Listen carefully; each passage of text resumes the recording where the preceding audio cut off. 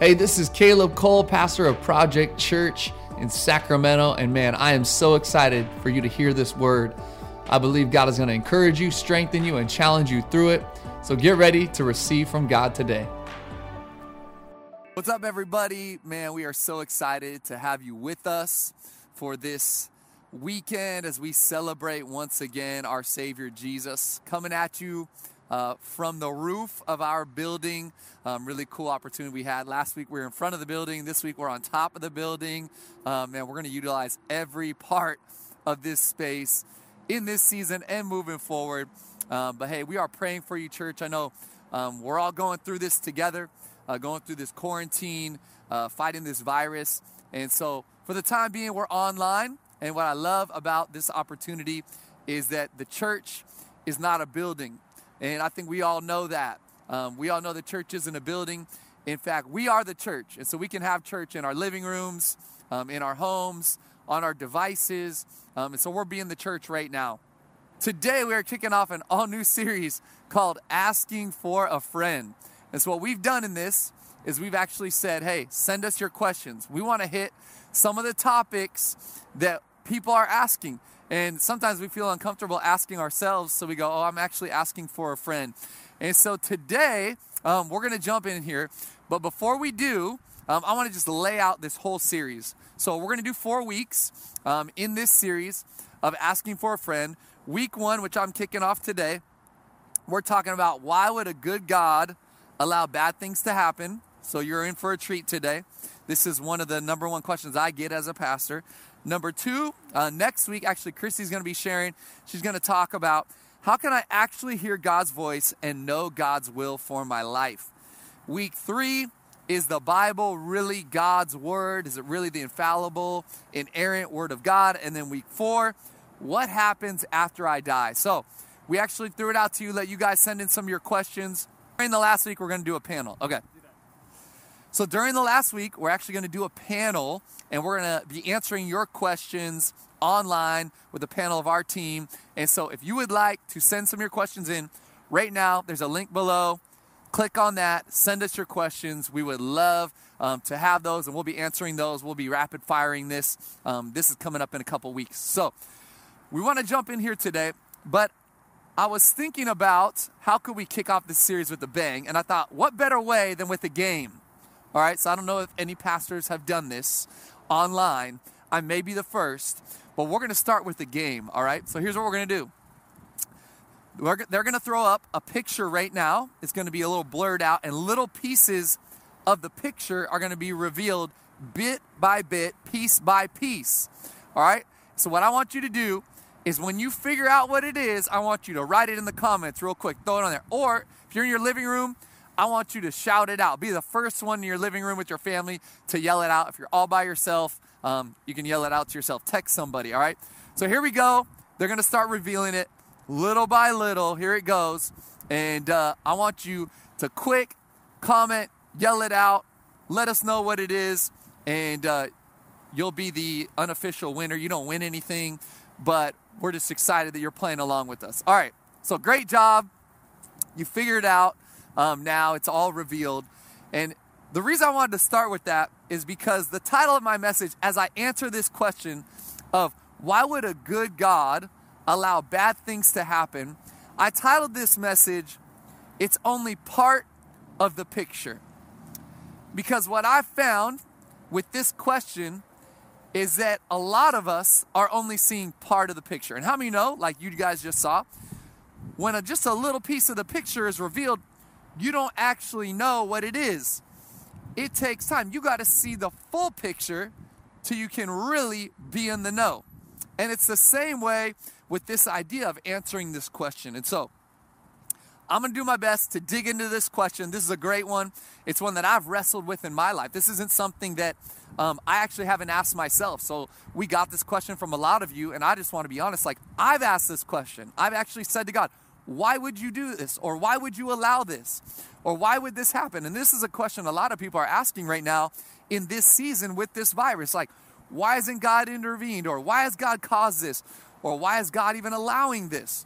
So I was thinking about my wife and I. I love to post Insta stories. I post them That's on Instagram if you don't know. I post Insta stories. Sometimes they're pictures, sometimes they're videos. But my wife, without fail, every time I post an Insta story and a picture and it's in our house, she gets a little annoyed with me because she says, didn't you see that mess in the back?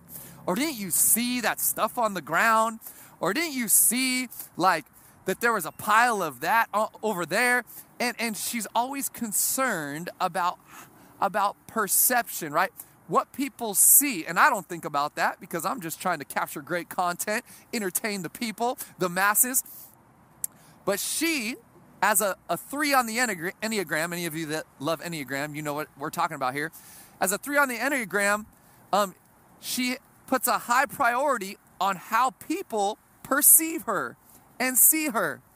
And I was thinking about that because she wants me to take Insta stories and pictures that hide part of the picture, right?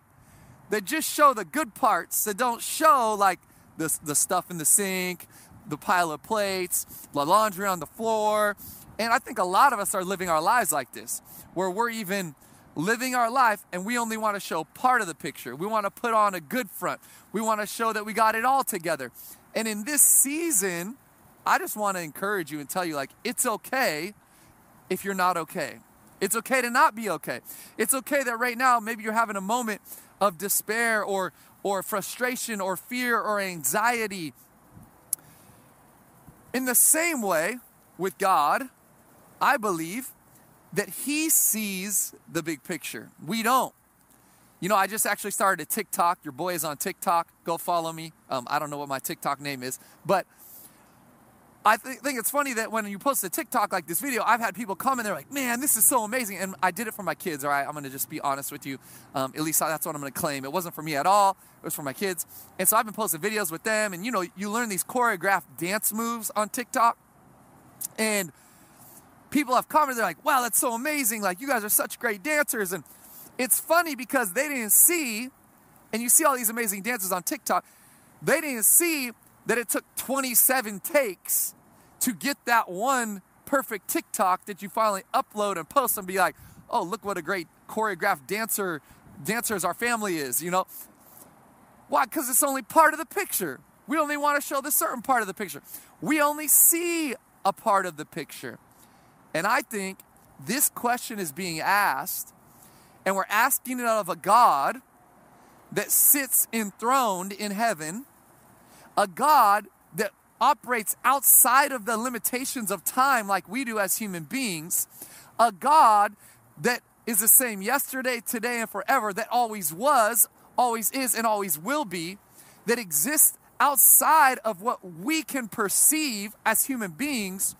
He sees it all. Listen to me, church. He sees the whole picture, and that's why we can trust Him in every situation. We can trust Him in our suffering.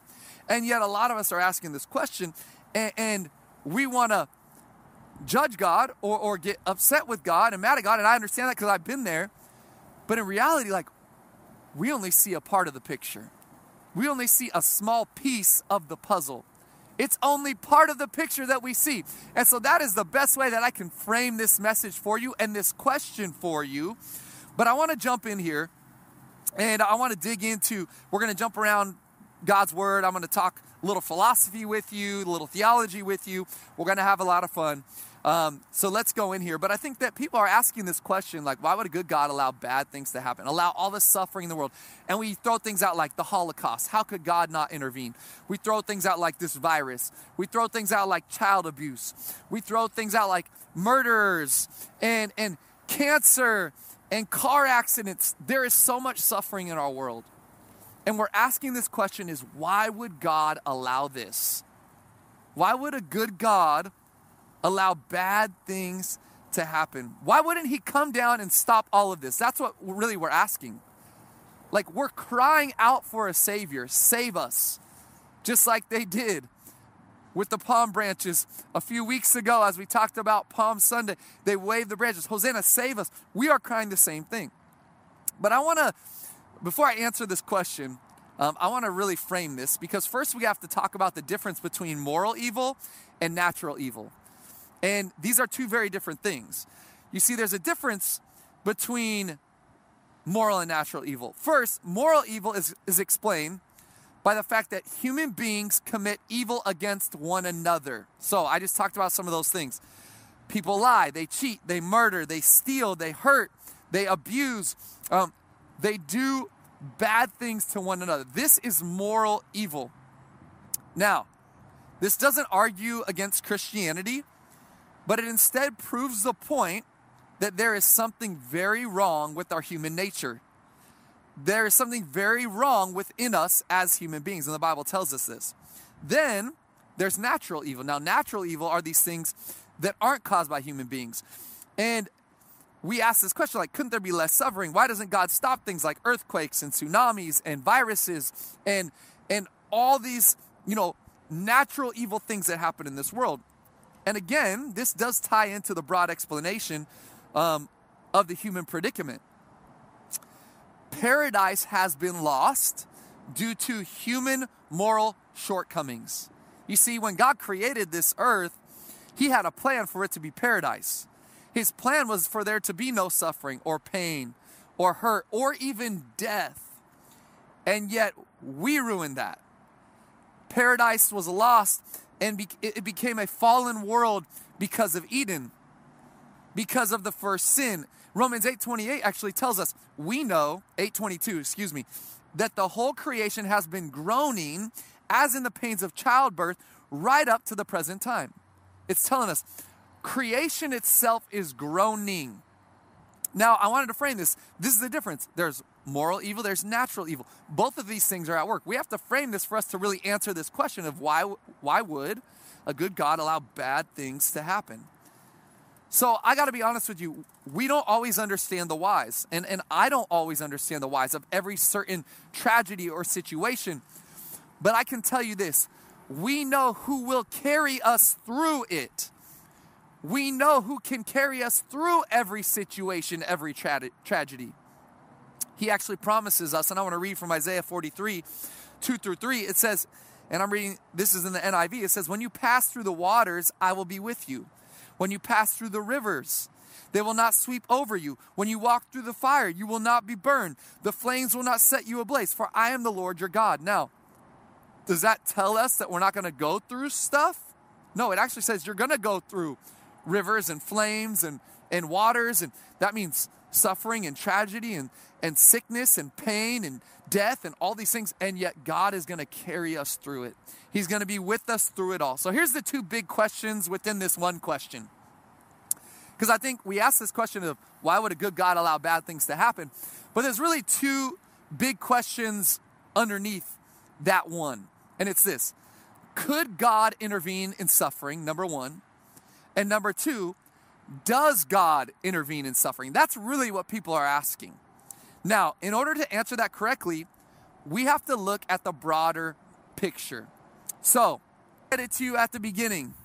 It's only part of the picture. We only see part of the picture. So what I want to do right now is I want to broaden the picture. So let's broaden the picture. Broadening the picture. Number one is we need to talk about free will. Much of the suffering in the world is caused by other human beings. This is the moral evil that I was talking about earlier. Free will causes suffering. A God that created us and gave us freedom to choose put us in a position where we have the ability to bless or to curse, to bring suffering or to bring hope in life. Some of the suffering in the world is caused by natural evil, but much of it is caused by man's free will or moral evil. Now again, this was not God's original plan. Genesis 2:16 tells us, and 17, and the Lord God commanded the man, you are free to eat from any tree in the garden, but you must not eat from the tree of the knowledge of good and evil, for when you eat from it, you will certainly die. So what was going on? Adam and Eve were living in Eden, perfection. They walked and talked with God, the Bible tells us. There was no suffering, there was no pain. In fact, it wasn't even cold because they walked around butt naked all the time, all right? This was a perfect connection, relationship world they were living in, and a perfect connection relationship with God that they had. And yet he gave them free will. He gave them freedom because he didn't want to create robots. He wanted a people that would willingly worship him. And so he created them and gave them choice. And we know that they chose wrong. You see, freedom is something that we fight for in this country. But freedom is something that God created. And so we have to think about this idea of God intervening, which is what people ask, like, why doesn't God intervene in the suffering in this world?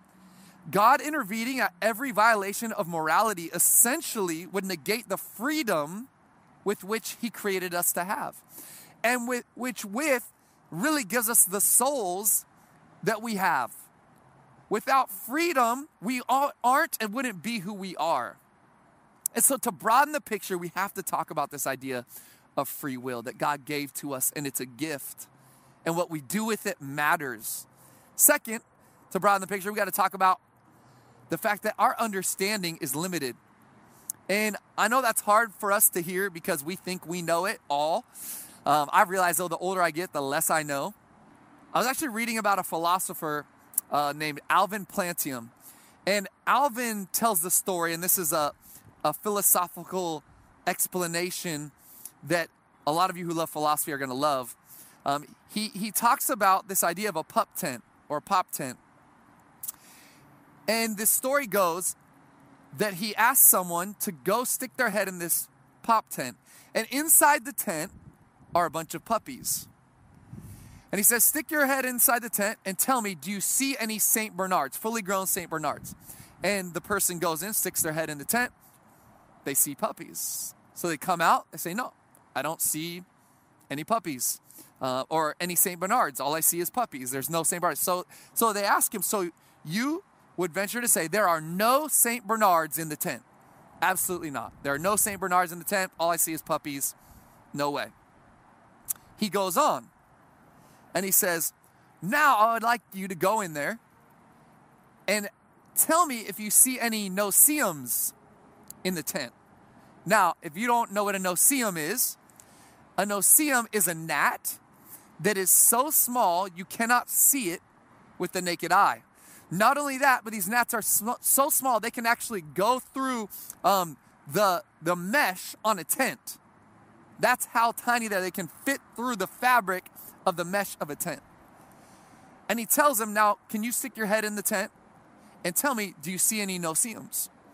And the person sticks their head in the tent. They come out and say, no, I don't see any no-see-ums. So would you venture to say there are no no-see-ums in the tent? Absolutely not. There are no no-see-ums in the tent. What does this mean? That just because you can't think of a good reason doesn't mean that one doesn't exist. Just because you can't see it doesn't mean it isn't there. And I say that, and I want to frame this with this idea that our understanding is limited. And so sometimes we think about something like the Holocaust and we go, how could God not intervene in this? How could God not stop this? Millions of Jews were killed. Well, just because you can't think of a reason doesn't mean that one doesn't exist. I think about the disciples in the storm, and Jesus is asleep in the bow or inside the boat, and he's sleeping on a pillow, it actually tells us. And as he's sleeping on this pillow, the storm arises, and the boat's being tossed to and fro, and Jesus is just sleeping like a baby. And the disciples finally run down there, and they shake him, and they wake him. And their words to him are, do you not care that we are perishing? Do you not care that we are perishing? And I think that some of us are at this point in suffering or in our perspective when it comes to all the evil in the world and all the bad things happening in the world, where we actually come to God and we say, God, why are you doing this to us? We actually believe God is causing it. And we begin to ask questions like, why is God punishing me? Especially those of us that believe in God. What did I do to deserve this from God? We say things like, if God is so good, why is he allowing this evil in my life? Then we even will venture as far to say, I'm angry with God. And I've been there, so I'm not judging anybody. Because listen, God is not afraid of your questions. He's not afraid of the fact that you express your emotions. That's why I love the book of Psalms, because David just lays it all out there. Sometimes he's frustrated with God. Sometimes he's crying out for help from God. He's saying, God, why aren't you there? I don't think any of this bothers God. But I think that the reason we ask this is because our understanding is limited. Because we don't see the big picture. And then we begin to adopt this God is against me mindset. And I want to tell you that the disciples, they even hear their responses assume that God is apathetic to their situation, which how many of you know Jesus is asleep in the boat. He is not going to let them perish.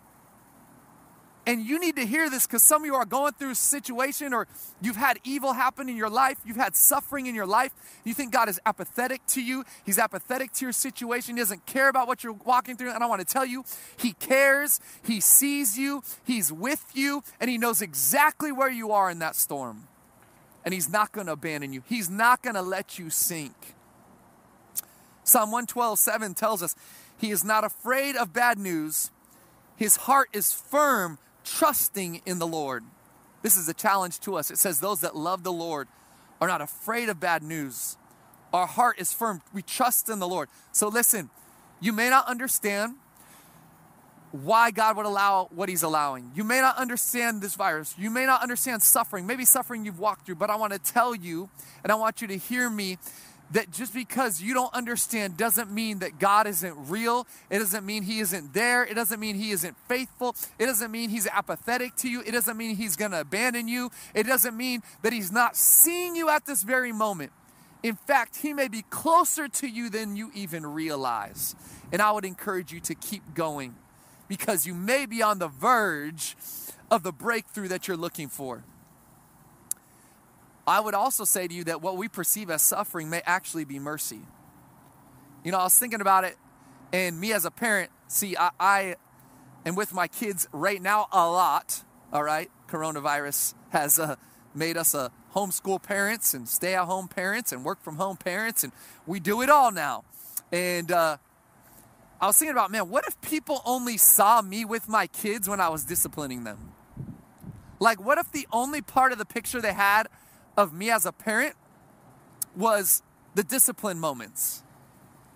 Or what if the only picture people had of me as a parent, the only piece of the picture, was when I gave my kids candy? Because today they asked me, they have Easter candy, Dad, can I have a bag of Skittles? And I was like, you know what, go ahead. I didn't tell my wife, but I said, go ahead, have a bag of Skittles. It was a small bag, mini bag. And I was thinking about, what if that was the only piece of the picture that they saw? Well, they would probably think I was a mean dad if they only saw me ever disciplining them. They'd probably say, oh, he's not a dad that cares very much and is looking out for their best interests if they only saw me giving them candy. In order to really judge me as a father, you got to see the full picture. And that's why I would encourage you that you read the full Word of God. I have it here. Because you know what I've done for the last 4 years? I've read the Bible through in a year. And every year I do it in a different version just so it has a little different flavor to it. But can I tell you something? In me reading this Bible through, year after year, I read it every day. You know what it does when I read this whole thing? It gives me the full picture of the nature of God. And what we do is we pick and choose and we take little pieces of this word and then we say, oh, God's just a God that showers us with candy, right? Or God's just a God that rebukes and disciplines us. That's only a part of the picture. It's only a piece of the picture. We need the whole Word of God. We need to read all of this because it paints the full nature of God, and he is a full, well-rounded Father that wants the best for you. And that means sometimes he allows you to make bad choices and trip and fall so you learn to pick yourself up. Sometimes he disciplines you. Sometimes he loves on you and hugs you. Sometimes he rebukes you, just like I do all those things as a father. So I would just encourage you, got to read all of this. And what I've found is that Christians who get caught in this mindset of, oh, God's only this way, or God only operates from this, perspective, it's because they don't fully grasp the full nature of God, which is found in the full Word of God. That's why we have to read this entire thing. I hope this helps you to broaden the picture. Look, we don't always understand. Our understanding is limited. Third, we're gonna broaden the picture by saying, look, God is intervening through us. You hear me, church? God wants to intervene through you. And so people ask this question and say, why wouldn't God intervene? He does through you. He does through me. I mean, this actually should be encouraging to us that we have a purpose here on this earth. We're not here to just passively let life happen to us. No, we're here to be the hands and feet of Jesus Christ. We're here to fulfill the purpose and the love and the hope that God has called us to usher into this world. We actually say all the time, we're here to bring heaven to earth. That's what the Bible tells us. Your kingdom come, your will be done on earth as it is in heaven. We are heaven bringers, church. We are kingdom bringers, church. That's what we do. That's our responsibility. God intervenes every day on this earth through you, through his church. Oh man, I'm preaching. Some of you better be amening online, on the screens. God often works through us. So when people ask me like, where was God? You know what I would say? Well, he was there, and he was there, and he was there. He was working through his people. That's part of our purpose. Ephesians 2:10 tells us, for we are his workmanship, created in Christ Jesus for good works, which God prepared beforehand that we should walk in them. You were created for good works. You were created to end the suffering and to minimize the suffering that we see on this earth. God's people raising children in a godly way. You know what we do? We are actually building life-giving families that ease suffering in this world. When we're leading people and pointing people to how it looks to live a life that reflects this, his word.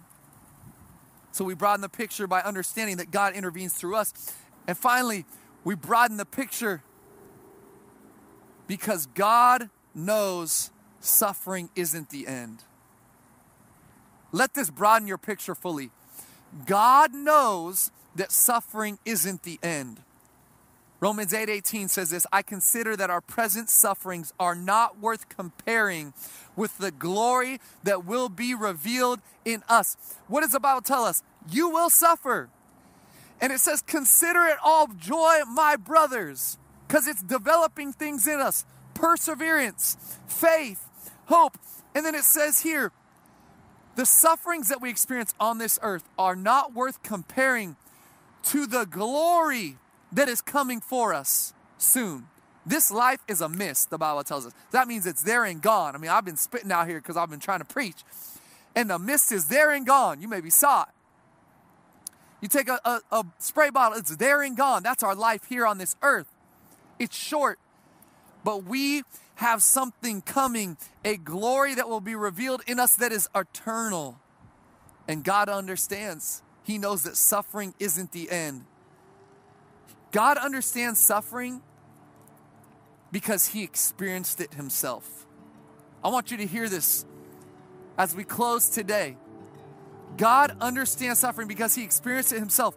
He sent his son, Jesus, to suffer and die. And so whenever you begin to feel the weight of your suffering, know that you serve a Savior and you have a Savior that empathizes with your suffering because he himself suffered. He knows what it's like to be betrayed.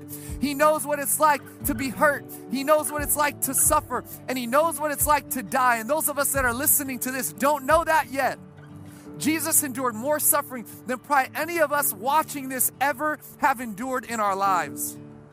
The big question that we are going to answer today is, why would a loving God not intervene? Why would a good God allow bad things to happen? Why would a loving God not intervene? And my answer to you is this: he did. My answer to you is this: he did through Jesus.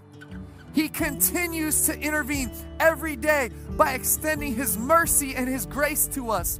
We have a God that intervenes. We serve a God that intervenes. He intervened through his son, Jesus, and he intervenes every day through us and through mercy and grace being poured out upon this earth. You see, we don't see the full picture, but we serve a God that does. Once God's intervention through Jesus becomes revelation to you, you can go through suffering with peace and trust in your heart. Let me say that again. Once God's intervention through Jesus becomes revelation to you, you can go through suffering with peace and trust in your heart.